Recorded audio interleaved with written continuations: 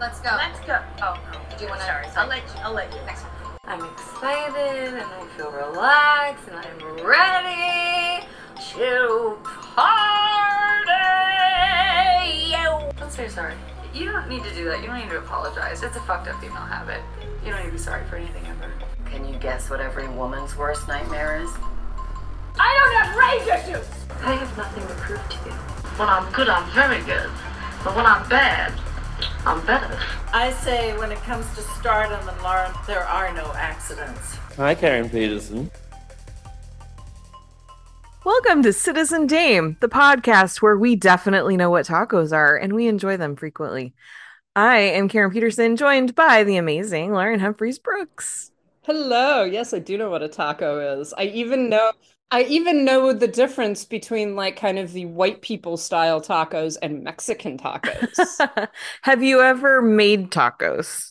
I have made tacos many times. I've never made my own tortillas. I do have to say that like that's not something that, I attempt because I don't know why you would necessarily, although it doesn't seem terribly difficult, but That's why yeah. you would, because it's not terribly difficult and they are very delicious when they're fresh right off the right out of the oil. But I think I'm gonna try actually Do now. it. Now that I've seen because I now I'm like, oh, that's not that difficult. Like I don't know why I would think that it's just kind of corn Yeah. smushed together, right? Like, yeah, why not? Yeah. For anybody who doesn't know what the hell we're talking about, we are referring to the fact that this week on the Great British Bake Off, or the Great British Baking Show, whichever version you like to refer to it as, they did Mexican Week for some reason. And it became very clear that a whole bunch of amateur home cooks in Britain have never even beheld Mexican food before. For their technical challenge, they had to make tacos, and some of them didn't even know what a taco was, basically. Again, the woman from like Malaysia seemed to Yeah. have a better idea of what she was doing, and in fact, even talked about the fact that she really liked Mexican food, etc., and seemed to actually know what she was doing than like all of the white British people. I was just like, I mean, so are we surprised? yeah, but it's just like, but she's further, if we're talking about distance, further Uh-huh. from Mexico. But she's also probably the most traveled too. Yes, probably. Yeah, but we were seeing all kinds of things, like the poor woman who was trying to make guacamole, or as she called it, guacamolo, and attempted to peel an avocado like a potato, and that happened. Also, Paul Hollywood, one of the judges, called it, I still cannot get over this, pico de gallo. Not even gallo. Like gallo, I could kind of understand because there's a lot of people who apparently don't understand that two L's make a y sound. But even though they say tortilla without a concern, yes, I It am just referring to you. okay. It's just like La Llorona feels like it's more euphonous in English. Okay, that's the only reason. Leave me alone. I am very white. There is nothing connected to Mexico in any way, or Spanish, or any form of Spanish in any way. I admit that. I am peak white person, which is why it is even crazier in some ways that watching the British Bake Off, I was like, you are too white. You people are all too white. You know that I love you. And that is why I tease. But it was much worse hearing him say pico de callo. Like I actually rewound it because I was like, did I hear that correctly? Yes, I did. But also, no, I did not, because that is not how you say it. I did feel bad for the one guy because they were trying to make pico de gallo, and there really is this thing where like 30% of the population, when they eat cilantro, it tastes like soap. And one guy in the group had that experience, so he's trying his pico de gallo to see if it tastes okay, and it just tastes like soap. Poor guy. Yeah, you can't really tell. It's like, did I do this right? It's just like, well, it Yeah. tastes like soap. Yeah, I think my father has. I've known a couple of people that like they just cannot eat Yeah. cilantro because, particularly fresh cilantro, it seems like other forms are like dried cilantro or even coriander. Hmm.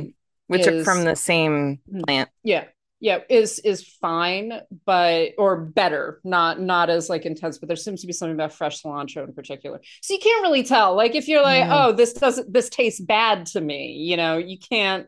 There's Right. nothing else. There's nothing you could do about it. It's literally your taste buds. Yeah, and that is like that is a genetic thing, and yeah, people can't help it. So that so I felt bad for that guy. Like he couldn't tell if he was doing it right or not. But anyway, it was very interesting watching this experience. I still do not understand why their technical challenge wasn't flan, which is very difficult to make, and something that a lot of people probably wouldn't be familiar with, and also required the use of an oven. And when you're on the Great British Baking Show, it should, require baking. I was like, I swear, if I see one person put a tortilla in the oven, I'm going to lose my mind. Luckily, that didn't happen. Well, and on the well, and they also do have to say they did. I'm going to pronounce it incorrect. The Pendos. Pendulce. Mm-hmm. Pendolse. Yeah. They did that, you know, and a lot of them did well on those. Some people didn't, etc. And so at least that I was just like, okay, that's like Mhm. an actual Mexican bake. Yeah, You know? yeah. Before we watched it, when I just knew this episode was coming, and I knew ahead of time about the taco challenge, I actually was just like, why are they not doing pan dulce as the Yeah. technical? Especially because some of them did struggle with the consistency and stuff like that. But watching, I was like, okay, well, at least they did get that in there. So Yeah. Yeah. And they did look like Pendolce. Like I've Yeah. had those. I'm just like, okay, that looks like what it should be. right. Yeah, they had some familiarity because they got to research that and plan it ahead of time. And then one of the things that was fun about that was they got to play with the flavors and stuff. Where the Mhm. technical challenge, it's just you're going to make all the same thing, and we're telling you what to do. So Yeah. so they got to be a Although- little bit creative. Several people did point out that trying to make a tiered tres leche cake Oh my gosh, I know. is like I mean even I saw a Mexican commentator, Mexican American commentator on TikTok, I think, being like, what is happening? Yeah. It's just like, yeah, like the whole point. And they even were just like, oh, this is really difficult to do. It's just like, yeah, because it's tiered and it's soaked. Like right. that's It's not supposed to stand up like that. yeah, it's just like it's supposed to be like wet. Mhm. Mhm. Yeah, it shouldn't Goddamn stack. cake. And it's like, oh, it's a bit wonky. It's just like, yes, Paul, it is a bit wonky because I fucking soaked it Yeah. in milk. Yep, exactly. Oh my gosh. But then there were just like other little things too, like the guy who wanted to do his like a temple, and he was like, yeah, it's like a Mayan temple, and Paul says, don't you mean Aztec? And he's like, well, they're basically the same. Yeah, not really high on the cultural sensitivity thing. No. This is something, you know, and we are going to talk about other things, by the way, on this Yeah. podcast. But this Or is maybe something we that won't. this is something that has come up a couple of times on the Great British Bake Off, particularly in recent years, where they've done like, you know, one year they did Japanese bakes, but they kept on adding things that were not demonstrably not Japanese. So it was more like this pan-Asian bakes. Yeah. And things like that. And on the one hand, you're kind of like, well, it's good to kind of depart from the Eurocentric sort of style of baking because so much of the stuff is, you know, British, French, Italian, basically. Right. Sometimes Spanish mixed in there, but that's pretty much it. German, maybe. And so it's nice that they're like, oh, there are actually, you know, baking traditions across the world. That's good. All right, good. Mm-hmm. But then at the same time, they do these weird things to it. And it's like, it really is like British imperialism again. Yeah. It's Yeah. just like, oh, we're going to do this, but we're going to do it for like a white British audience, you know? And we're or also white going British- to do it as badly as possible. Yeah, and so it's like you say, you know, there's just a lack of, I don't know, lack of knowledge or lack of respect or something going on. And as I was saying before we started recording, it's just like the fact that Americans, like white Americans, are going like, this is insane Mm-hmm. and disrespectful when we're talking about Mexico is Yeah. like, do you have any idea how offensive you have to be in order for a bunch of white Americans to be like, this is a little much? Mm-hmm. Yeah, exactly. Like, we're doing better on this one, guys. I'm not going to say that I know Mexican cooking or anything like that, but I do know better than that. Exactly. And I think because at first I was mad, like really mad when I was watching. And then I felt bad for them. I was like, imagine going your whole life and never having had a taco, like that's so sad. I feel bad for them. And then the more I started thinking about it again, the more I got annoyed, not about what they didn't know or what foods they hadn't experienced. It was the way that this whole thing was played off. And of course, this is for mostly a British audience, but it's really popular here in the States too. But it's the way that this lack of knowledge about another culture that they decide to highlight on the show was played for, like, oh, look how charming it is. Oh, she's peeling that like a potato. Oh, he doesn't know how to say this. Oh, they're talking about that. And it was the fact, it was the total lack of sensitivity to an entire country that was where I was just like, no, I may not be mad at the individual contestants for what they know, but I'm a little bit mad at the show and the producers for thinking this is cute. Yeah, it feels very it's stereotyping, it's performative, it's like and I mean, opening the whole thing with the two hosts wearing sombreros and ponchos and shit like that. Like all of it, just like, are you fucking kidding me? Like, know that this shouldn't fly. Well, and then know that this shouldn't fly. Yeah. Well, and then Prue saying that the hallmark of Mexican cooking is color. I was just like, oh my gosh. It's like, no, it's about the flavor. Like, oh my gosh, it's so those kinds of things were where I was just like, no, you know what? I'm not going to give them a pass on this episode. They need some more. They need some sensitivity training really badly. Yeah, I do. I'm one of my good friends who lived in Mexico for a while. And like really, she really like loves Mexican cooking. I am terrified when she actually watches this. And I know that she's watching the show because she's talked about it and she loves baking. So I'm just like, oh, I'm so scared. I'm gonna get so many text messages. It's like, do you see this? Just like, yes, I did see it. I did see it. I feel personally responsible for this in some way. Yes. So going from one unpleasant topic to a much more unpleasant topic. So Brad Pitt sucks, and we're gonna have to talk about it. Apparently, this one, you said it best the other day, I think in our Slack conversation, just that it's like all of them, all of the ones that we've, liked for so long are turning out to just be garbage. Please, Keanu, do not break our hearts. But anyway, yeah, so a lot of people are aware of the flight in 2016, the infamous flight, private jet, that involves some kind of altercation between Angelina Jolie and Brad Pitt, and apparently a couple of the children. We didn't ever know the details because those were not really shared. Just the story that I had heard, I don't know about you, but the story I had heard was that he had drank too much and got a little bit physical, and was also yelling a lot. And that was kind of it. And then it just, sort of died down. But right after that, she filed for divorce and they split up, and then they've been arguing over custody of the kids. Well, this week there was a custody hearing, I guess, and so some information came out, and now we have more details about what actually happened on that flight, and it was like what we heard was accurate but very incomplete. So it involved him verbally and physically attacking her. It sounds like a couple of the kids jumped in to try to help mom, and oh no, one of the children, who was somewhere between 8 and 15. That's a pretty big possibility because all 6 kids were on the plane with them. One of the kids jumped in and tried to help, and then Brad attacked the kid, and that was where it got really bad. So yeah. Oh, he also poured beer on Angelina and beer and red wine on the children. So yeah, it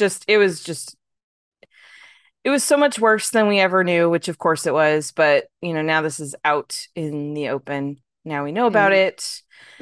And I don't even know what to say about this. What Well, are your thoughts? it's one of those, so this took place in like 2016, 2016, yeah. right? Yeah. And I think that a lot of people have talked about this being really notable, not just because this is an FBI investigation, right? Right. Um, Which it has to be because but they were in the air, so yeah. the airspace things. But it was serious enough that like she was actually like, okay, something has to happen. So and she almost immediately files for divorce, right? Hmm. So whatever happened, and you're always just like, well, only the people who are on the plane really know what happened. But whatever happened, it was bad enough that she was just like, that's it, we're done. And particularly, I think, I was about to say, it's just like, well, the worst part is that he hurt the children. It's just like, no, the worst part is all of this. Yeah, yeah. Like that he obviously got physically violent and verbally abusive with his wife. He got physically violent and verbally abusive with his kids. I think that this was the same incident where at least one of the children had talked about, no, it's not her, it's you, it's your fault, right? And that he had been accusing her of like turning the kids against him and things like Hmm. that. And that one of the kids was just basically like, she's not doing anything, this is all on you. And that's when he got like physically violent.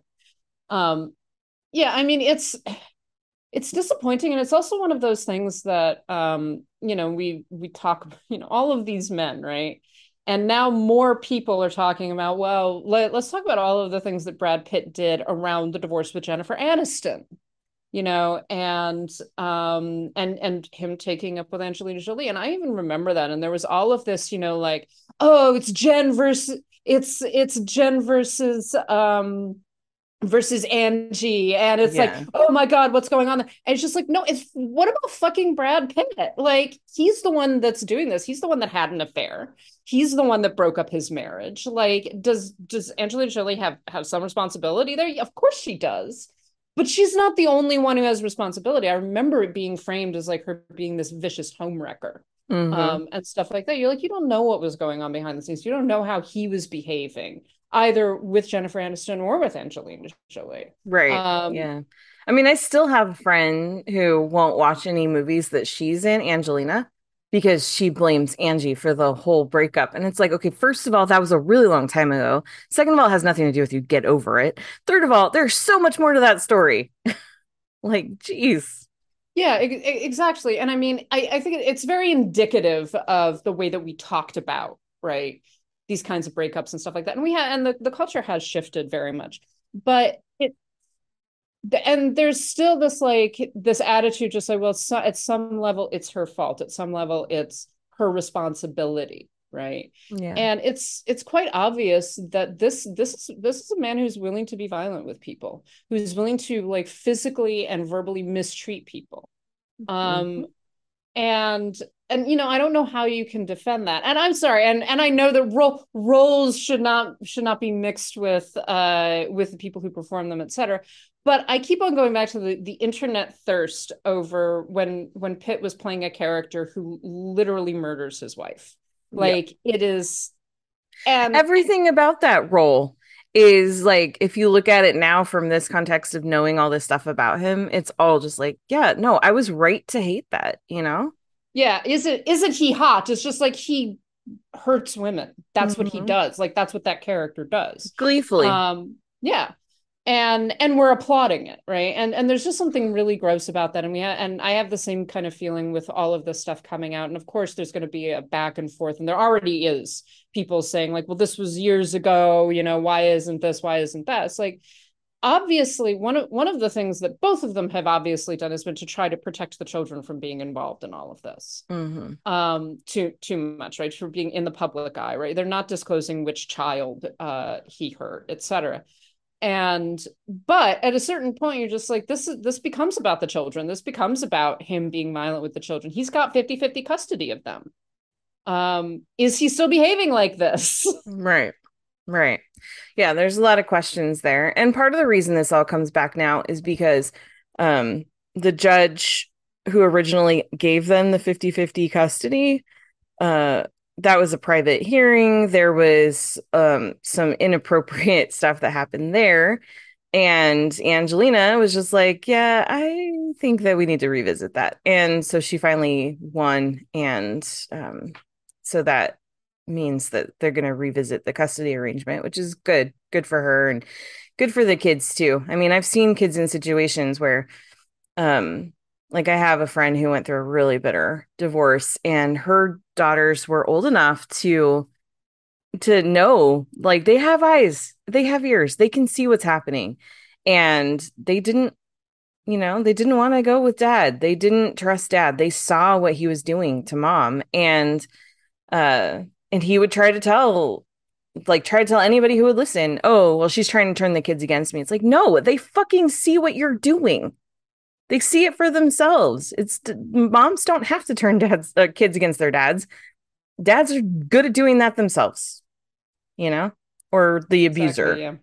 So, yeah, so there's that. There's also the fact that some of this stuff is coming out now because Brad also just apparently is stupid and can't let things go.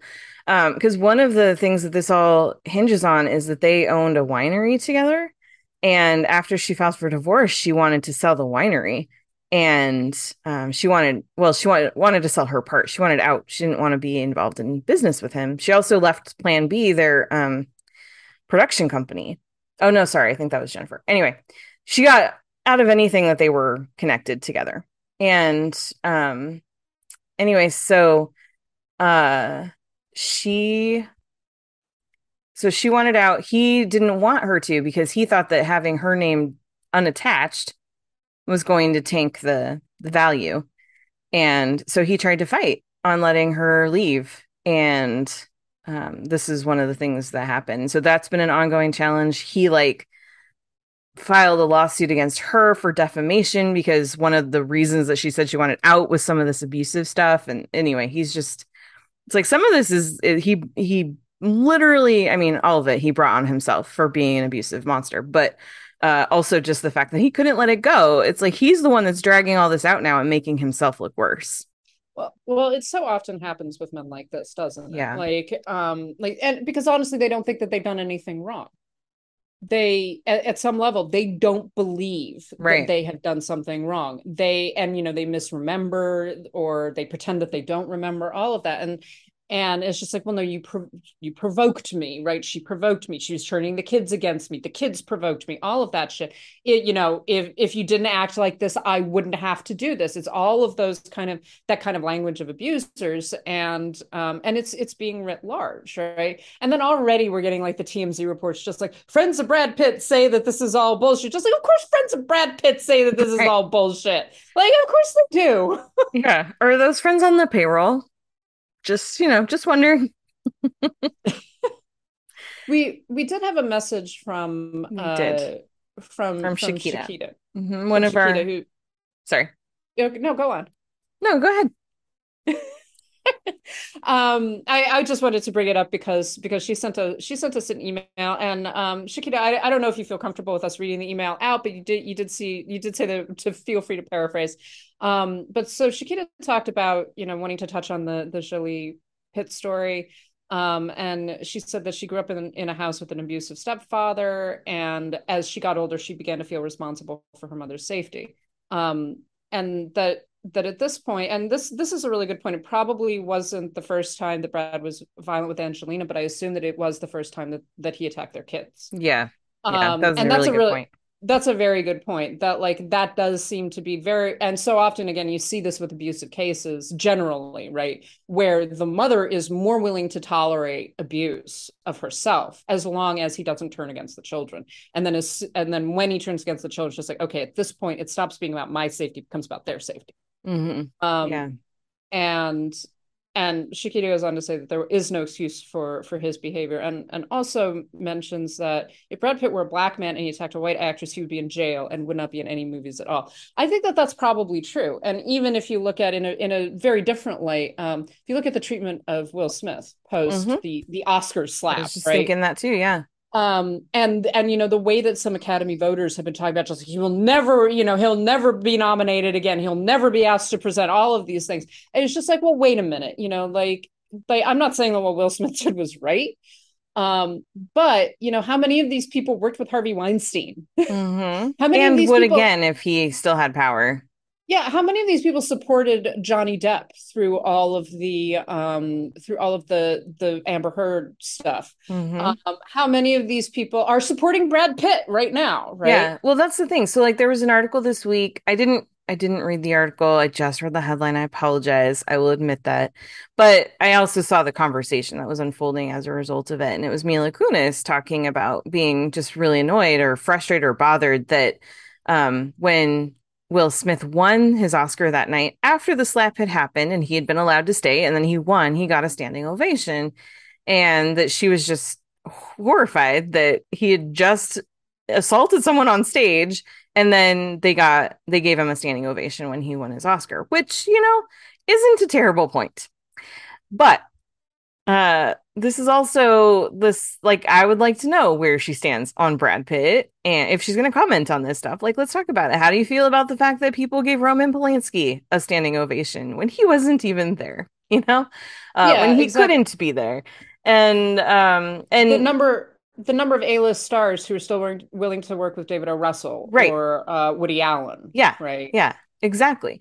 And I mean, in fact, she has worked with Woody Allen. But anyway, so yeah, it's like okay, if you're going to be upset about one situation, why are you so willing to work with and support and cheer on all these other people? And it's true, Brad Pitt, like since 2016, since this happened, and Shakita points this out in her email too. But he won an Oscar for acting. He has produced Oscar-winning movies. Like he's very much welcome in Hollywood, like the doors are wide open for him. He's not suffering from this at all. Yeah. And people know about, exactly, well, maybe they don't know exactly what happened, but they definitely know about these allegations. And I would imagine that a lot of people know a lot of other stuff that he's probably done Yeah. because yeah, it's true that a lot of abusers, especially like in spousal abuse situations, they're good at hiding it. They know, not to hit the face, things like that. But that also doesn't mean that they're never abusive to anybody else, even verbally, in any other situation. So, Also, people know about it, yeah, right? People know about it, particularly people that are, particularly if you're a serial abuser, right? right. I find it very difficult to believe that no one else in Hollywood was aware of this, Hmm. and was aware of his behavior, and probably not, he may not have been abusive to just people on the set or whatever. He may be perfectly nice about that, but he's abusive to his spouse.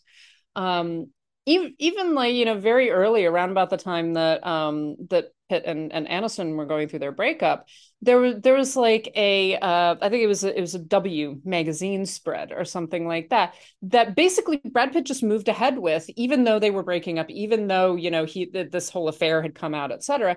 And essentially Jennifer Aniston was like, this is shocking that he's going ahead with this magazine spread of us, Hmm. because, and her basic thing was just like, well, I don't think he's doing it deliberately, but he's missing an empathy chip. And it's just like, can we talk about this again? Hmm. Like, can we talk about the fact that that like at least one of his exes is saying he doesn't feel empathy, like he just doesn't understand that Yeah. this might be hurtful. I remember one time it was a red carpet, probably for the Oscars, and it was Brad and Jen were still together, and the reporter asked them something about their marriage. I think they had just hit their fifth anniversary or something like that, and so the reporter was asking like, oh, how are things going, some really dumb red carpet question, but Brad said something about like, well, who knows? I mean, I don't necessarily think marriage is for life, so we'll just see what happens. We're just enjoying it while we have it. And Jen just looks at him so shocked, like, wait, I'm sorry, what? And it was just that was the first time where I was like, something's weird here. Like, Yeah, that's not normal for someone to no. just be like, oh, this marriage might be over. So just like, I beg your pardon? Yeah, yeah. So anyway, let's stop talking about Brad, Yes, who is good idea. significantly less pretty this week. It's very sad. Yeah. And thank you, Shakita, for sharing your thoughts and comment. Um, but we would like to talk about something much happier, and that is horror movies because it is Halloween. And Yay! we love spooky movie season. And this week we decided we want to specifically dive into the not very long, but very far reaching in terms of influence filmography of James Whale. And so that is who we're talking about this week. James Whale was born in England in 1889. I wonder if he ever got to experience tacos. He probably did because he came to LA. But anyway, he got into theater, or got excited about theater first when he was in a prison camp in World War One, and ended up deciding to go to LA and got started in movies. He started as a set designer, and then eventually he got to become a director and did all kinds of things. The first film that he directed was in 1930. He directed the film version of the first play he directed, Journey's End, and that was kind of where his career got started. He worked with Howard Hughes. Anybody who has seen the movie Hell's Angels or has seen The Aviator by the guess he's okay kind of Martin Scorsese. That's a whole other thing we didn't talk about. Did you see that article? Sorry. Anyway, I digress. Yes. We don't have to talk about that right now. Yeah. I mean, I think you know what, we'll link the thread that Guillermo del Toro Oh my gosh, has Guillermo, about you that, do not want to be on his bad side. because he expressed, I think, exactly what we all feel about this. Yeah, it was great. Anyway, sorry, side note. Anyway, so yeah, so he helped. He was assistant on Hell's Angels with Howard Hughes, and then that kind of just really got him solidly into directing movies. He went to Universal and started directing stuff, and that eventually led him to direct several of the Universal monster movies.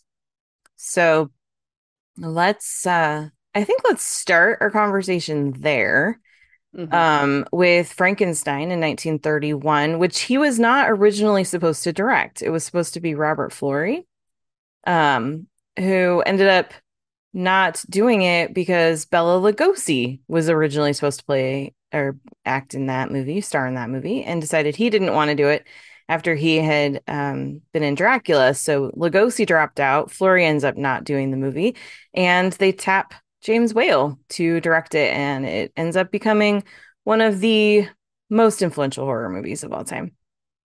Well, and it's interesting because Dracula and Frankenstein are, they're both released the same year. One's directed by Todd Browning, the other is directed by James Whale. And I mean, these are probably two of the most influential Hollywood horror films of all time. Like in terms of the influence on the culture, the aesthetic. We've talked about Universal horror films before.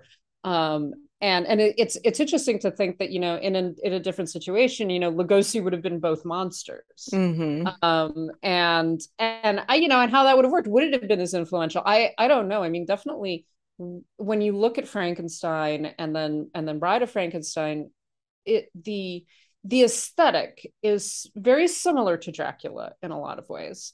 And there's definitely this building kind of the Universal, what would eventually become the Universal brand. But Whale is heavily influenced by German Expressionism, and you can see it in Frankenstein immediately. Like it's so visible.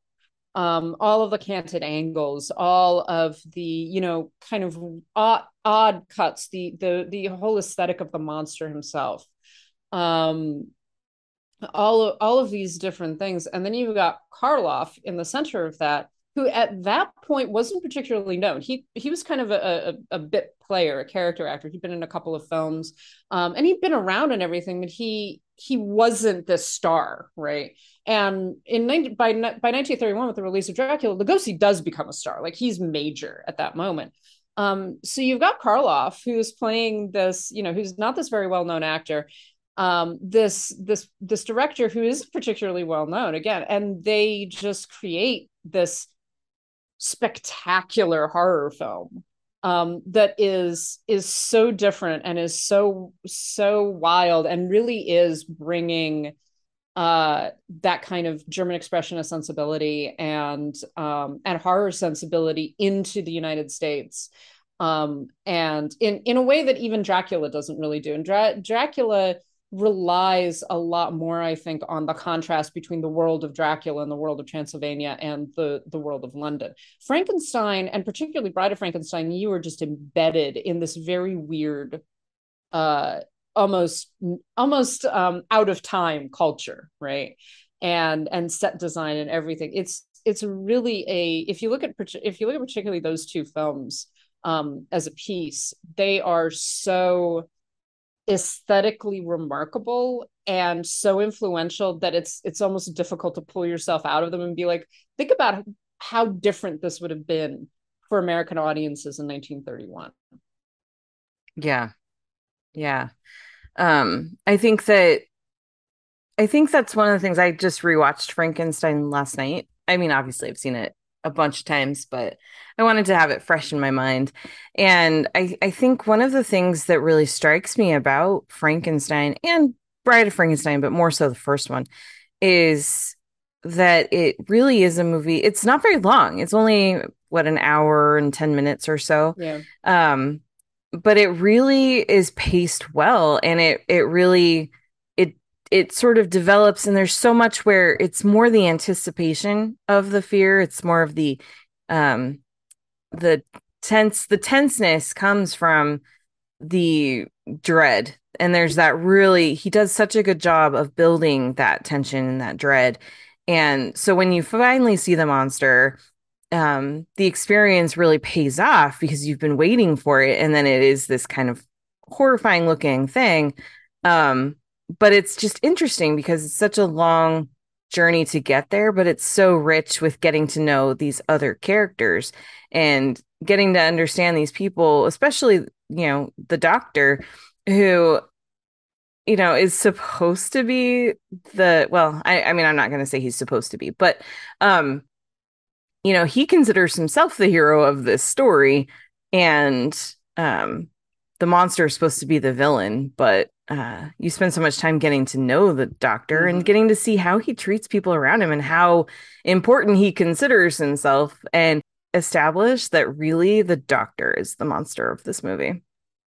Oh yeah, definitely. And I think that would have been read the same way in a lot of ways in 1931, because Frankenstein isn't particularly sympathetic. Right. Not at all. And in fact, even the way that it's represented is that after the creation of the monster and after kind of the monster goes berserk, etc., he's represented as Frankenstein himself is represented as basically realizing that he's gone insane, right? Mm-hmm. That he's like had this mental breakdown in which he was obsessed with this idea of creating life out of corpses, right? Of right. Like basically besting God, which is very much in keeping with the original novel. Yeah. And then realizing what he's done and seeing what he's done horrifies him to the degree that he finally just like breaks down completely. Yeah. And then realized just like, okay, I was wrong, right? Mm-hmm. But yeah, like even in rewatching this, I think this time I was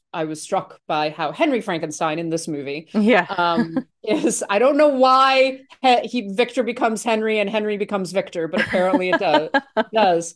But so Henry Frankenstein in this movie is deeply unsympathetic. Mm-hmm. And is in fact like there's an entire scene where after he's created the monster and he's sitting there talking with his like old colleague, his old professor, and he's just like, oh well, he's only a couple of days old, right? So we just got to wait and see. And then we're introduced to the monster, and and almost immediately you feel sympathy for this creature because they open the skylight, right, to let the sun come in, and it's implied that this is the first time he's ever seen the sun. Mm-hmm. And he like reaches up for it, and then Frankenstein's like, oh, close it, and they take the sun away from him. And it's heartbreaking because he's standing there, and it's fantastic performance by Karloff, because it's all voiceless. It's just the only time he makes any sounds or grunts, right? Mhm. But he just holds out his hands, and the camera really focuses on that. It focuses on the fact, him basically pleading with his creator. Yeah. You know, what's happening? Why did you take that away from me? And you sit there and go like, okay, so this is a newborn, literally. Like, this is a creature that has just been created, has just been born, has never seen sunlight, has been in a dungeon for the past few days, right? And almost immediately his creator shows him the sun and takes it away from him. Yeah. And then his assistant waves a torch in his face. Oh, that guy. And Yeah. Frankenstein is like, oh no, my God, he's going insane. Just like, of course he's going insane. He is a gigantic baby that you just stuck a piece of fire into his face. Of course he's going insane. Like, Mhm. I would too. Yeah. Yeah, exactly. Well, and also, I mean, he's a gigantic baby with the brain of a murderer, apparently. But that's, what I love about Frankenstein is, I mean, the book is one of my very favorite books. And this, obviously, there are definitely some differences, but I think that what makes it so great, and I think what James Whale really did well, was capture the important themes of Mary Shelley's work and really translate those to the screen in a way that the audience can enjoy as a movie, because the experience of cinema and the experience of reading a book are very different things. And I know we have such a literal mindset a lot of times nowadays, and like, oh, well, why'd they change this from the book or that, or whatever. People just want it to be an exact replica, and it's like, that's not what movies are for. And James Whale understood that, and he adapted that story in a way through his direction, through his choices, through his casting, through all of it. And I don't know how much of it he actually had the final control over, but it was like his vision and his view really helped tell that story in a way that stayed true to the story that Mary Shelley was trying to tell, even through the changes that they had to make it something that was more suitable for the medium. And that is a big part of why James Whale ended up being such an influential director. Yeah, absolutely. Well, one of the interesting things that I noticed, I guess, and again in this watch, and I've seen, like, I've seen Frankenstein a lot. But was the role of the professor, and I'm trying to remember his name now. I blanked on his name. Dr. Waldman? Yes. Edward Van Sloan. Yes, Edward Van Sloan, who introduces the film, which is interesting. He comes out onto the stage just like, this is horrifying. Like, and I believe, if I'm not mistaken, it's been a while actually since I've seen the 31 Dracula, but if I'm not mistaken, that also happens in the 31 Dracula, where you've got literally Edward Van Sloan, who plays Van Helsing in that film, coming out onto the stage to say, like, by the way, this is going to horrify you, so leave now if you're not if you're faint of heart, etc. So it's that kind of building up. It's that theatrical element of these films. But his character is really interesting because he's kind of, even more so than Frankenstein, he's very much the scientific materialist character who is just like, no, this is a bad brain. Right? This is an evil brain. You can tell if someone is a criminal based upon the contours of their brain. Right. All of that stuff that was very popular, particularly in the 19th century and into the early part of the 20th century, of like this whole idea that you're predetermined almost to be criminal. And so he is against the creation of the monster, understandably.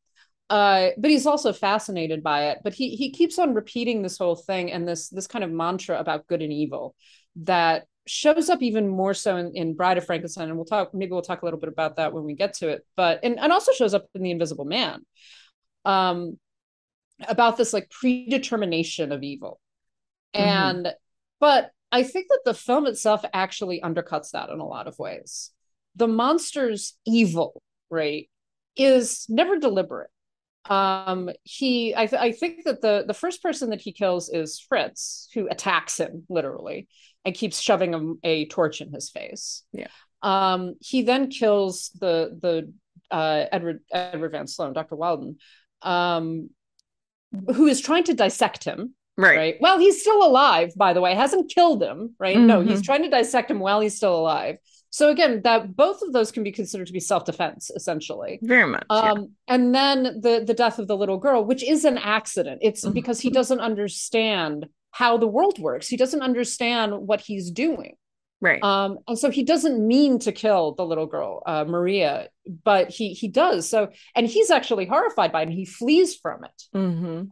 So, you know, at each step, so the monster is not inherently criminal or inherently evil. And if you look at, you know, some of the rhetoric that particularly Dr. Walton uses, is that, you know, Frankenstein and him, they are totally like good, right? They're normal at some level. The monster is abnormal, but the monster is the one who is actually behaving probably the most human way. Right. Because he's the basis of humanity at some level. He's a newborn. He's a baby that has never experienced life particularly. So even though he's got this quote criminal abnormal brain in his head, he is behaving in an intrinsically human way.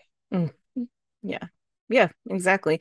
And because he is, well, yeah, and because he's a sort of this newborn and growing and developing from there, he has the ability to become whatever, you know, he's taught to be and all that. And I know that gets into the nature versus nurture discussion, and they were not ready for that. But you know, it's like, yeah, he is the most pure because he still at that point could grow and learn and become so many other things. So okay, so from Frankenstein, the next year he does James Whale does a romance movie, and then he does The Old Dark House, 1932.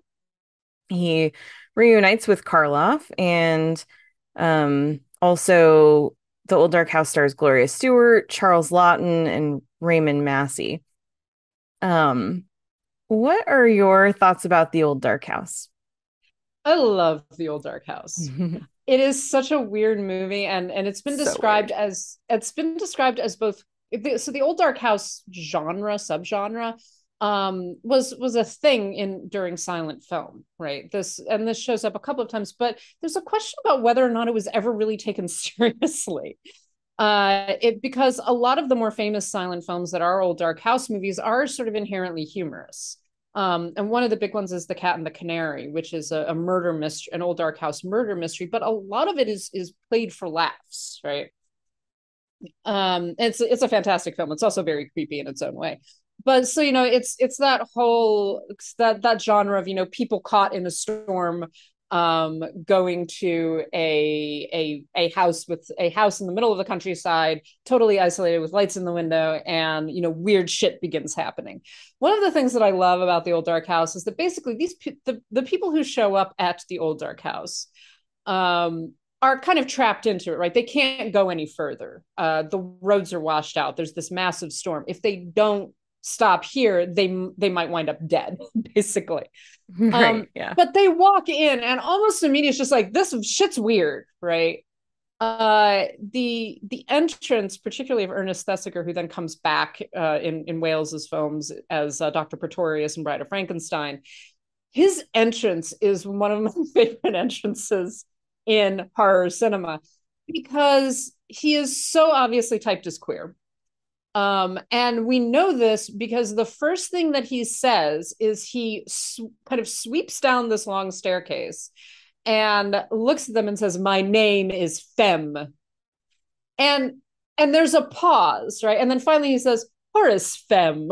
But it's this wonderful kind of, it's obviously, you know, kind of a queer joke, but it's also just this wonderful entrance. It's just like, shit's gonna be weird. Like almost immediately you've got this guy who's dressed kind of in 19th century funeral clothes.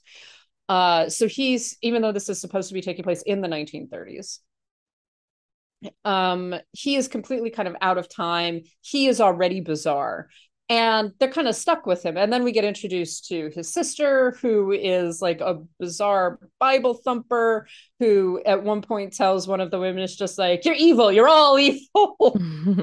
And the whole thing is just so stylized, and it's intended to be funny. It isn't intended like to be 100% taken seriously, but it is this kind of this this moment of these quote normal people being trapped into this very weird situation that they're just going to have to deal with. Yeah, there's a crazy pyromaniac, there's people hooking up, there's it's a trip, and it's so much fun. And if you have not seen The Old Dark House, you should definitely watch it.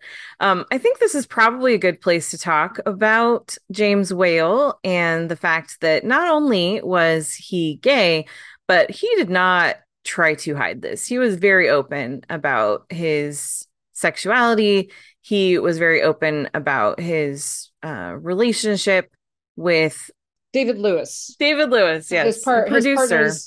His partner is David Lewis, and they were together as a couple from 1930 to 1952. Yeah. And this is the thing, like, so Whale, at a time when especially in Hollywood, but just in the world, it wasn't really acceptable to be open and living in, in the public eye. And he just kind of went, well, this is me. And people said, okay, we'll take it. And it's interesting. I read something the other day that was speculating that his lifestyle was part of why he eventually was kind of pushed out of Hollywood. And I just thought, I think there's probably more to it than that, because he was so successful and kept getting movies and stuff, for a long time. So I don't know. I think there's a lot more to that story, but I think that's something that is really important about Whale, is the fact that he was out and very just, this is me, this is my life. And you also see that infused into his movies. There's a lot of queer coding through his horror films, especially. I haven't really seen much beyond his horror movies, but yeah, and I think that is something that really that's another thing that sets him apart in terms of his career and his filmography, is his open embrace of queer characters. Yeah, a lot of his legacy, he's very much responsible for a lot of queer horror. Right? Yeah, this kind of this association, and you want to be really careful, because I think that there are things that would certainly be considered to be homophobic in some of his films, but at the same time, it's this injection of queerness and of things, like I say, that cannot be read any other way. Right. It's difficult to not read, Ernest Thesiger, again, who's also just a very queer actor, right? And was himself gay. But he presents himself as this, and people have even talked about his characterizations as being almost stereotypical. But it's that like, quote, questionable sexuality. What is the sexuality here? What is the meaning of these characters, right? And that kind of indulgence in it, and that willingness to actually represent queerness, and to say that horror in itself, monstrosity, right, at some level, has a queer aspect to it. And again, we see that again very much so in Bride of Frankenstein, because in part of Ernest Thesiger, but also just in the entire construction of the Frankenstein story. And even in the original Frankenstein, we get a lot of it, of that, in this whole idea about a man creating life outside of sexual reproduction. Right. So that and the connections between other men, both within the original Frankenstein and also in The Invisible Man, also in The Old Dark House, and also in Bride of Frankenstein. Yeah. So that kind of runs through all of Whale's horror films. Yeah, definitely. And so let's talk a little bit about The Invisible Man. You've mentioned it a couple of times now. This was 1933. So he has Frankenstein in 31, Old Dark House in 32, Invisible Man in 33, and then boom, Bride of Frankenstein 1935. So he does his 4 highly influential horror films, and only 4 horror films, even though it feels like he directed a lot more than 4, over the course of 4 to 5 years. So, but yeah, so The Invisible Man comes out in 1933. It's the adaptation of the H.G. Wells novel. And one of the things that Whale gets some credit for here is casting Claude Rains in the lead role, since he was going to be covered up and wasn't going to like they didn't have to have a recognizable face because they needed a really good voice, and that is what they got in Claude Rains. So I love The Invisible Man. I love how it just really leans into the crazy because the whole thing is this particular formula that this another doctor, another scientist, he's been experimenting with some I don't even know how to describe it, but anyway, he's been, I guess it's like a whitening formula or something. Yeah, And it's a chemical. It's implied that it's a chemical that comes from a plant, I think in India or something yeah, like that. something It's like always that. but it's originally a bleaching chemical, but then essentially what he figures out how to use it for is how to make himself invisible, unaware of the fact that the chemical is also associated with driving animals, specifically insane. Right. And so that's kind of the explanation of it. It's interesting because both The Invisible Man and Frankenstein starts the main characters at the point of they've already lost their minds. Yeah, right? yeah. They're already the villains, basically. Mm-hmm. So we don't see that kind of upward trajectory, which actually we do see in a later Invisible Man film, the one that stars Vincent Price and that Whale didn't direct. But you don't see that upward trajectory of like, how does he go crazy? How does he become this obsessive madman, right? What you see is like, oh, he already crazy. Yeah. Yeah. Well, and that's the thing. It's like, so when you first start and you see him be nuts, it's a little bit jarring because it's just like, wait, like he's a scientist, like it sucks that he's invisible, but why is he nuts? And then you find out like, oh, that's a side effect of this thing that he's been working on, and it's pretty normal for him to go nuts. And Claude Rains does such a great job because this like maniacal laugh that he develops, and then there's just this total playfulness of the movie too, where like because he's crazy, he gets to just do all this batshit stuff. Some of it wasn't literally Claude Rains doing it; it was just visual effects. But just it's funny, and also it's it's just really well done horror. So let's Yeah. talk about the visual effects of I Invisible Man. I am amazed by the visual effects of this film, honestly, because it works so well. And Mhm. there are a few moments, where you can definitely see the use basically they're overlaying frames, right? Right. And you can see like the kind of blips, right, that are happening. But it is so effective. And you're getting like, because it isn't just like, a disembodied voice hovering everywhere. You get him putting on clothes, taking off clothes, lighting cigarettes, Hmm. putting on wrappings, taking off wrappings, all of this stuff. And so you're actually getting like this very real, obvious visual manifestation of invisibility. Right, right. And it's amazing. And when you think about it, that these are all effects that are done with the camera and then just like regular practical effects, like things on wires. Hmm.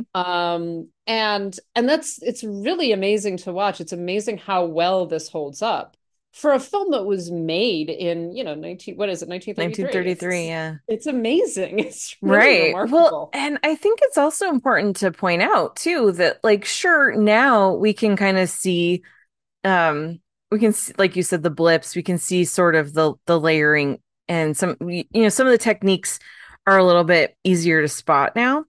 But you have to also remember that our TVs, the transfers, all of that from film to the digital versions that we see nowadays compress all that stuff so much that it makes it a lot easier to spot those things. So it's like, imagine watching this in 1933 and you have never seen anything like this before, and you're watching it in a theater and it's a lot less obvious, some of those tricks and things that they did to create these effects. It's just, oh man, if I could go back, like everyone says, oh, there's a time period they'd love to travel back to. I don't necessarily want to stay there, but I would love to go back to the 1930s and just hang out in a movie theater and just watch some of these movies back then. Yeah. It would be so much fun. So, yeah. Well, and we have to remember when we watch these kinds of special effects that, like I say, that these are being done with, what we would consider very primitive Right. kinds of film technology. And so the fact that, and Whale knows a lot of this stuff, right? His cinematographers know a lot of this stuff. They know how to make these things look believable. And it really is remarkable what people were able to do with that kind of technology. Even if you look back on like I said, some of the expressionist films or some of the films by someone like Georges Méliès, who is, working with even more primitive technology than Whale was, right? And the things that he was able to figure out how to do. And to make them look so believable is really, really remarkable. And I do think that when it comes to The Invisible Man, a lot of that also has to do with Claude Rains and the other actors, to be totally honest, making you buy that, right? Making you believe that like there is this invisible person who's running around the room, who's like pushing people over, pushing people downstairs, grabbing police by their feet and dragging them away. Exactly. All of that. Like, so the actors themselves are selling it as well because they are invested in it. And I one of the things I really like about The Invisible Man, just in general, is when you realize that he spends most of the movie naked. Because his clothes are not invisible. So, and there's even a scene where he takes off all of his clothes. He's just like, "Oh, so you don't believe me, huh? Well, huh?" And he strips right in front of all of these people. And so there is just something really funny about thinking about this film. Is like, oh, he's this murderous madman, but he's also Claude Rains naked running around the country. Yes.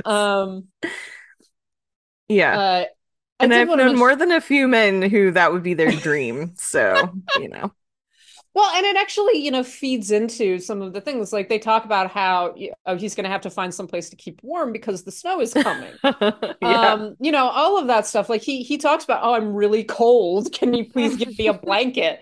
And so the film reminds you, just like, by the way, this dude is running around naked the entire time. One thing I did really want to mention quickly is that in this viewing of The Invisible Man, I was reminded, particularly when he begins causing havoc, right? And one of his intentions that he says to his former colleague is that he wants to basically dominate the world. And he's going to do that by committing murder and creating anarchy, right? And this is a film that's made in, it's being made in 1932, 1933. And interestingly enough, it is being made and released around about the same time as Fritz Lang's The Testament of Dr. Mabuse, which is specifically addressing Nazism and the rise of Adolf Hitler. But it's doing it in a very strikingly similar way about this kind of spectral madman who is causing havoc across the country and is making people paranoid, is turning people against each other.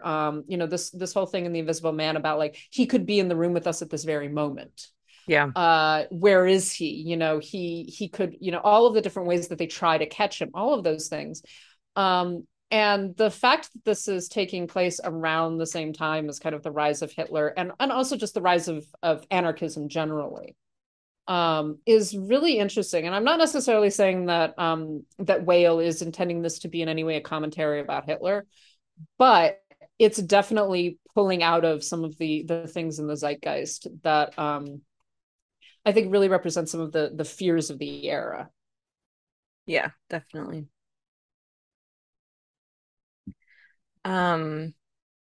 So his final horror film was 1935, The Bride of Frankenstein. We did a full episode about that, so I don't know that we necessarily want to spend too much time on that now, but I know you rewatched all of these this week, so did I. Did you have any like new thoughts about Bride of Frankenstein and this week when you were rewatching?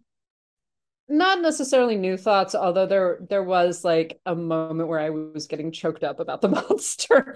In part because I just got my booster shot, and so yesterday I was really tired, and I was rewatching Bride of Frankenstein, and I was just like, poor monster. It's not his fault. Like, but in talking about that and about Karloff's performance in particular, he gives so much sympathy and so much understanding of this creature. Yeah. And really makes you, especially in Bride of Frankenstein, really makes you feel for him Mm-hmm. and for his downfall and for his pain. And, you know, when he learns about friendship and he learns about, but he also learns about good and evil.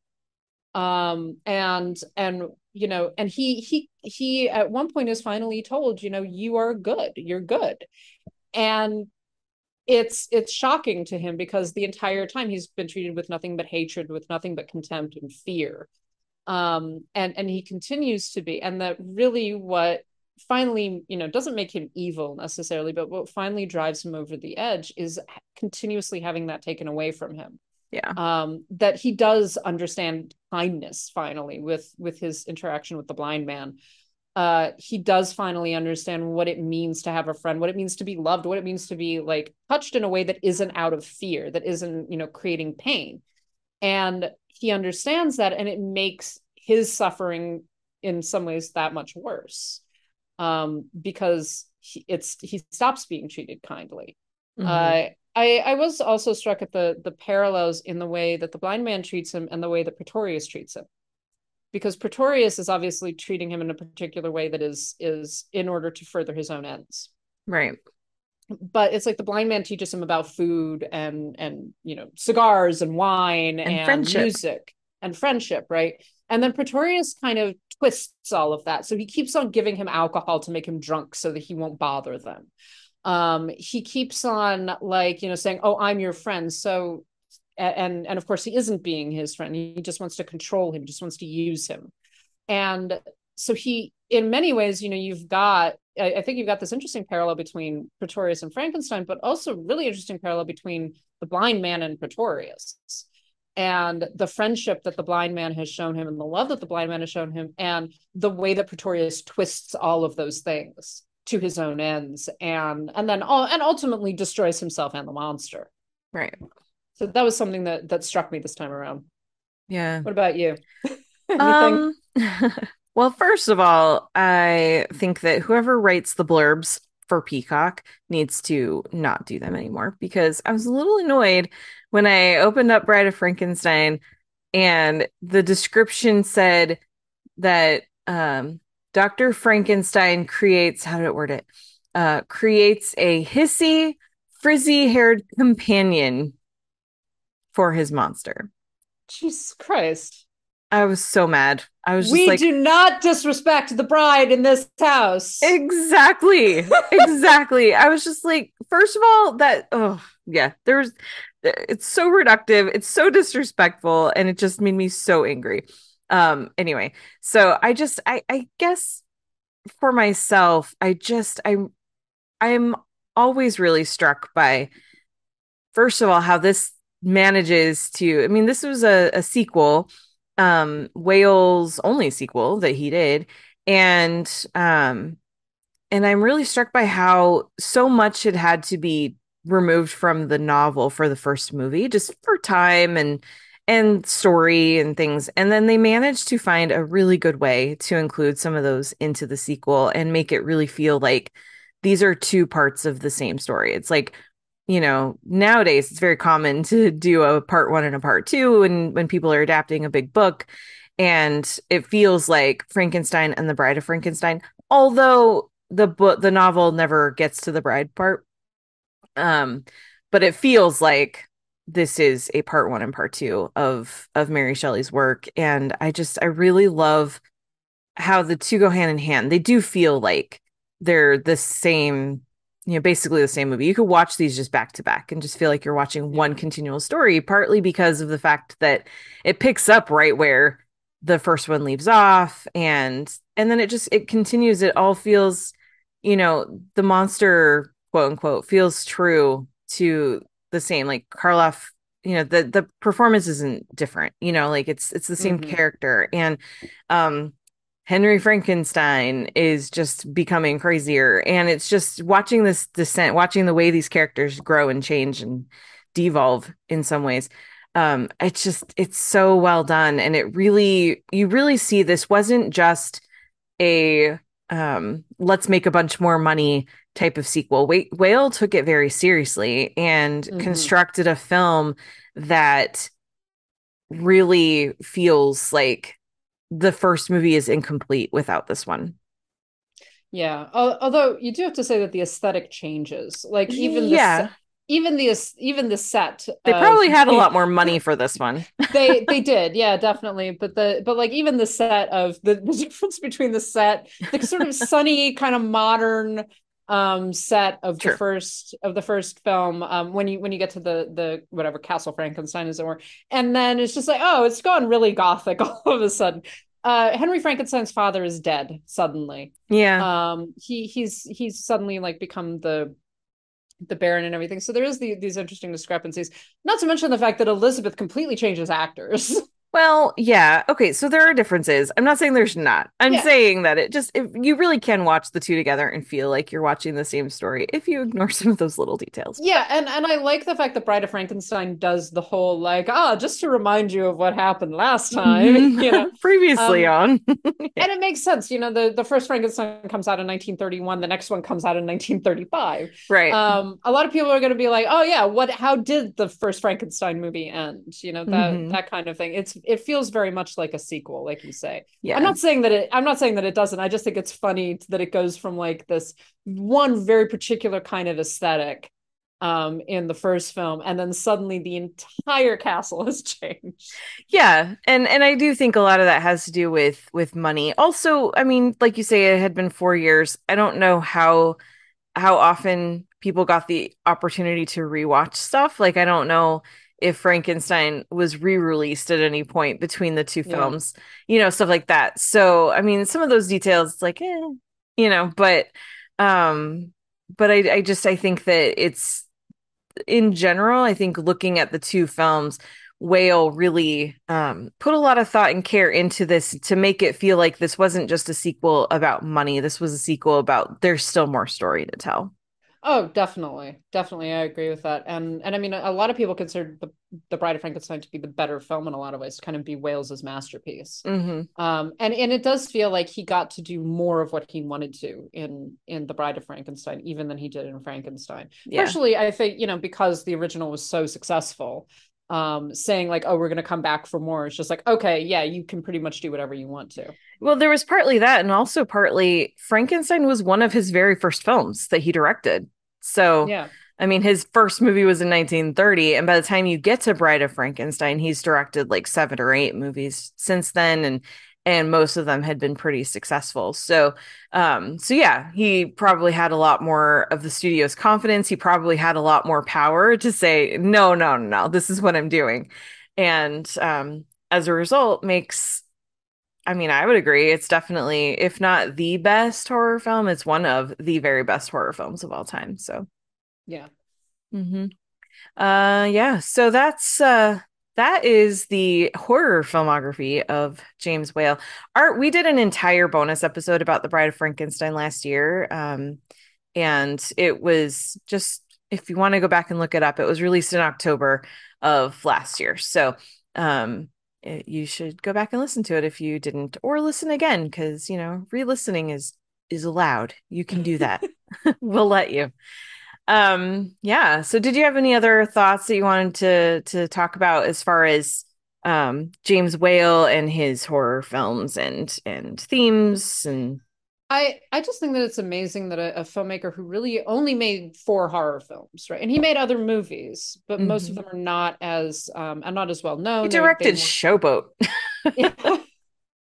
And so he very much didn't want to be typed as a horror director. In fact, he was initially resistant to making some of these because he didn't want to be typed that way. But I think it's amazing that someone who only made 4 horror films made 4 horror films that are so incredibly influential.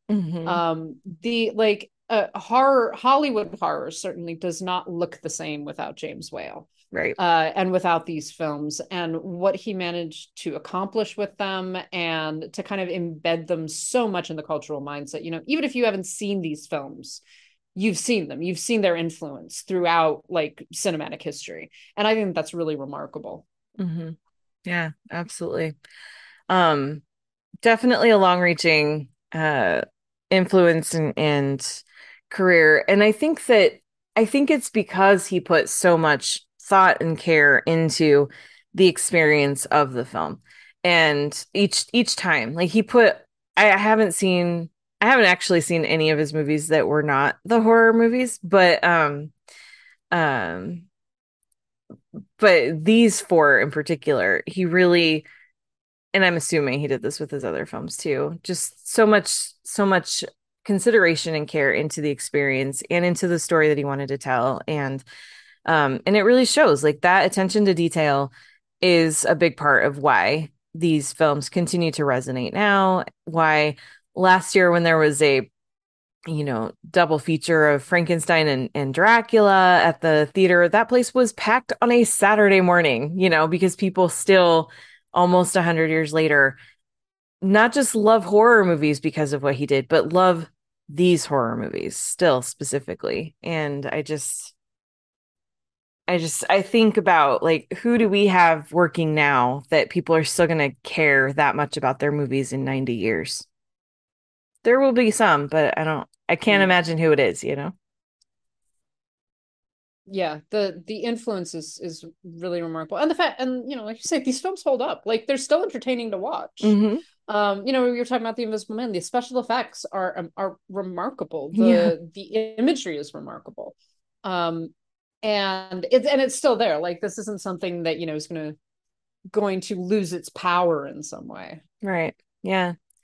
I was just thinking though just now about the most recent version of The Invisible Man, which starred Elizabeth Moss, directed by Leigh Whannell, which is a very good movie. It's very entertaining.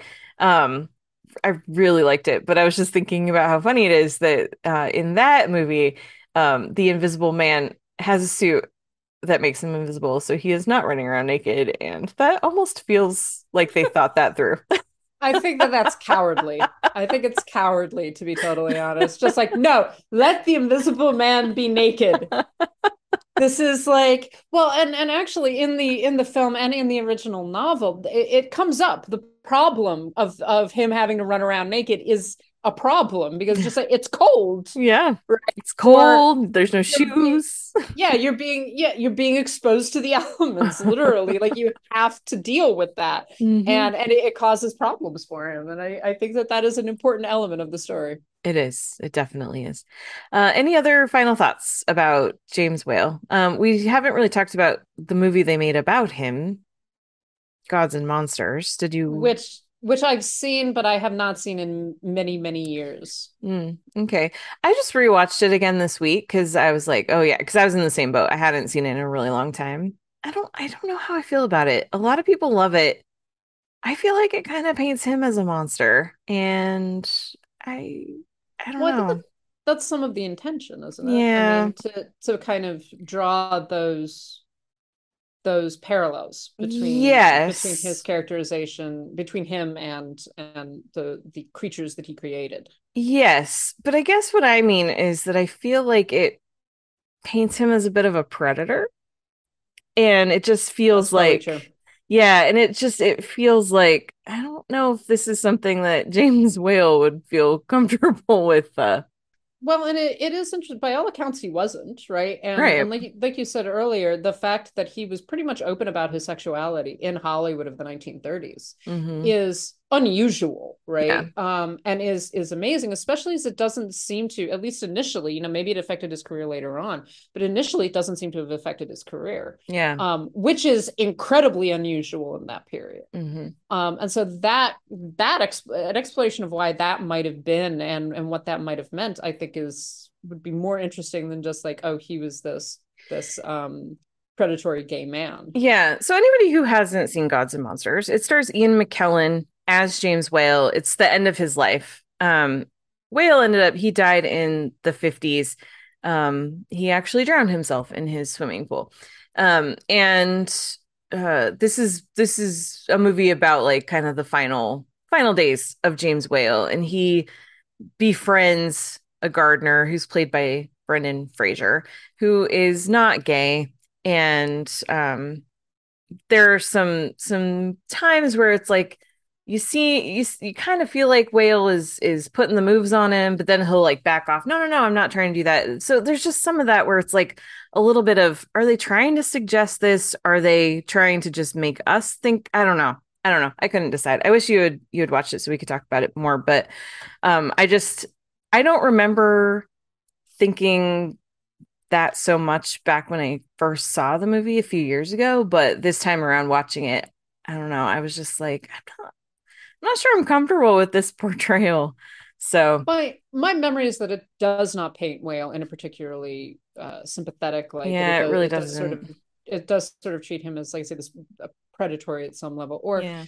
desperate, right? Hmm. Desperate to make a connection with someone that he's failing to make a connection with. Right. And that it does kind of use his kind of the decline of his career in the 1940s, and then obviously before his death, as sort of like, as it seems to use his sexuality as the explanation for that. That's my Yeah. memory. Again, I Yeah, haven't very seen much it in a so. while. Very much so. And I mean, there definitely he's not a monster through the whole movie or anything like that. And like there's definitely a lot of time where you really get to feel this sympathy and a little bit of empathy for him. He is all alone. He's lonely, he's kind of isolated, he's cut off, he's not in his relationship anymore.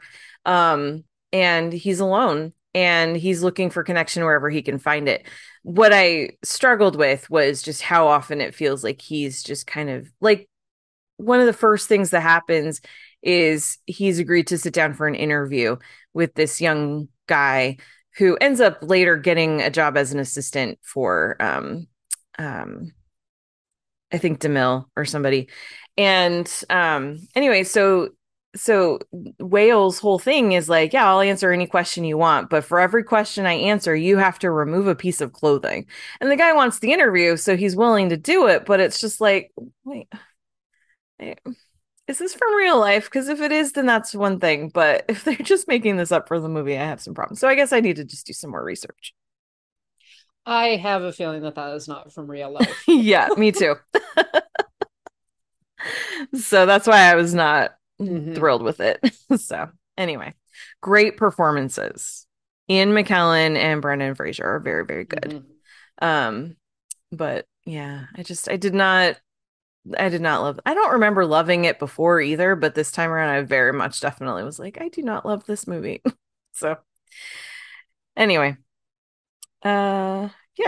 Any other things that you have been watching this week, or have you just been watching James Whale movies? I've been watching a lot of James Whale movies. I do have to say, all of these films, including The Old Dark House, actually, are all available for streaming. They are. In various ways. I think Frankenstein, Bride of Frankenstein, and The Invisible Man are all on Criterion. And Peacock. They're all Mhm. on Peacock, and I believe they're also all on Tubi, including The Old Dark House. So you can watch. So these films are available to view in very good like prints as well. These are Mhm. not like public domain kind of crappy prints with bad audio. These Right. these are like very well restored prints. And so if you haven't seen any of these films, definitely go and watch them. If you have seen them, watch them again because they're a lot of fun. And they're like, I think the longest one is Bride of Frankenstein. It's an hour and 15 minutes. Yeah. Yeah.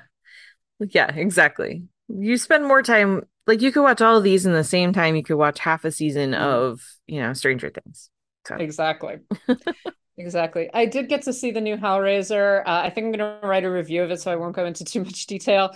nice. But if you liked the original Hellraiser, I think you will like this one. I think it does some really great things with kind of the story, the Cenobites, the whole concept that kind of Barker introduces in the 1987 film, and does some fascinating things with the whole concept as actually a metaphor for addiction, and that in itself I think is a really interesting direction for it to go. It's also just gross, Hmm. very very gooey horror film, but in a good way. Like, I don't think they go over the top with it. It's extreme enough but without being like off-putting particularly.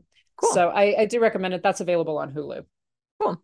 I have two reviews that are up on the site now for Triangle of Sadness, the new Ruben Östlund film. And that is very much an eat the rich movie. If you like those, I am really happy this is a genre now. And this one, it's long.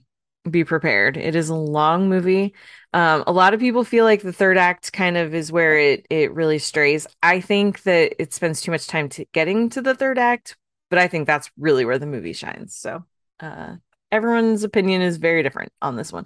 But it's funny. There's a very gross sequence that lasts about 15 minutes and it's increasingly horrifying and also hilarious. So yeah, really, really good film. And I also reviewed Amsterdam, which was a very not good film. And I probably enjoyed writing that review more than I should have. I'm not someone who enjoys writing negative reviews of movies unless the director is, David O. Russell. Anyway, Fuck you, David O. Russell. damn right. Yeah. Anyway, I guess programming note, next week we'll not have a new episode because I will be in Virginia at the Middleburg Film Festival. So, there will be more reviews and stuff lots of written content coming to our website because of that. So, yeah. So, I'm so excited. I am so excited. But we're also going to have a bonus episode soon. We're still waiting to find out what's going to win, but there's one film that is just running away with it. So that's probably going to be what we go with. Which also makes me happy, to be honest. I know. Honestly, I feel like we sort of weighted it in this direction. Just like we're just going to nudge the pole a little bit in this direction. Honestly, I mean, a lot of times when we do these bonuses, I'm like, I don't really necessarily care, but I'll always be like, I kind of hope it's this one. This month, I really don't care. I'm happy with any of the four. Whatever wins, I will be just delighted to talk about. So, yep. Anyway, I guess that's gonna wrap things up then for this week, yeah? Yeah, definitely. Sounds cool. Sounds good. Yeah. Sounds good. Yeah, so we're going to be back not next week, but the week after. Correct. Yeah. And it'll still be October, so we'll still be talking about spooky movies. It's gonna be great. We would like to thank everyone who supports the show, particularly our patrons who really do help keep the lights on. And they are Ali, Brian, Connor, Estefania, Heather, James, Kathleen, Carriotta, Mason, Matt, Michelle, Monty, Nanina, Robert, Steve, Sharon, Tao, and Will. Thank you so much for your support. If you would like to become a patron yourself and get access to things like our bonus episodes, you can go to patreon.com/citizendame and subscribe. We also have our Zazzle store. There are no new products there. So if you've been there anytime in the last couple months, it still looks the same. But if you haven't been there, go check it out. Zazzle.com/citizendamepod. Get a t-shirt, get a mask. Even though nobody's caring if you wear masks anymore, you should still wear them, especially during holiday travel season. So, and our Ko-Fi is ko-fi.com/citizendame if you feel like lending a little bit of support, but don't want to subscribe and don't need merch in your house. And of course, you can find us, the website where we have all of our written reviews and stuff coming is citizendamepod.com. And you can email us like Shakita did, citizendamepod@gmail.com. We're also on social media, Twitter, Instagram, citizendamepod, and Letterboxd @citizendame. We are available individually too. Lauren, where are you? I am on Twitter, Instagram, and Letterboxd @LHBusiness. And I am on Twitter, Instagram, and Letterboxd @Karen M. Peterson. So that is it for this week. Thank you so much, and we will catch you next time. Bye.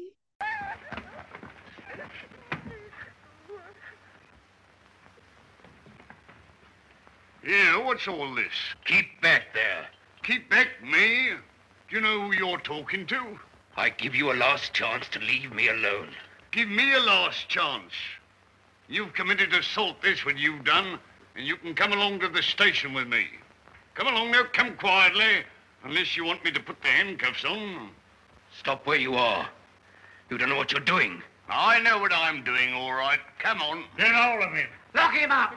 All right, you fools. You've brought it on yourselves. Everything would have come right if you'd only left me alone.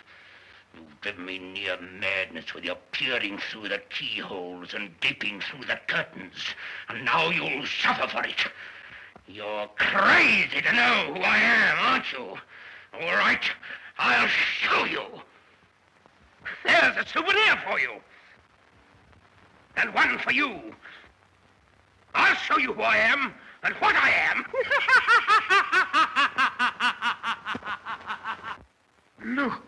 He's all eaten away. Huh? How do you like that, eh?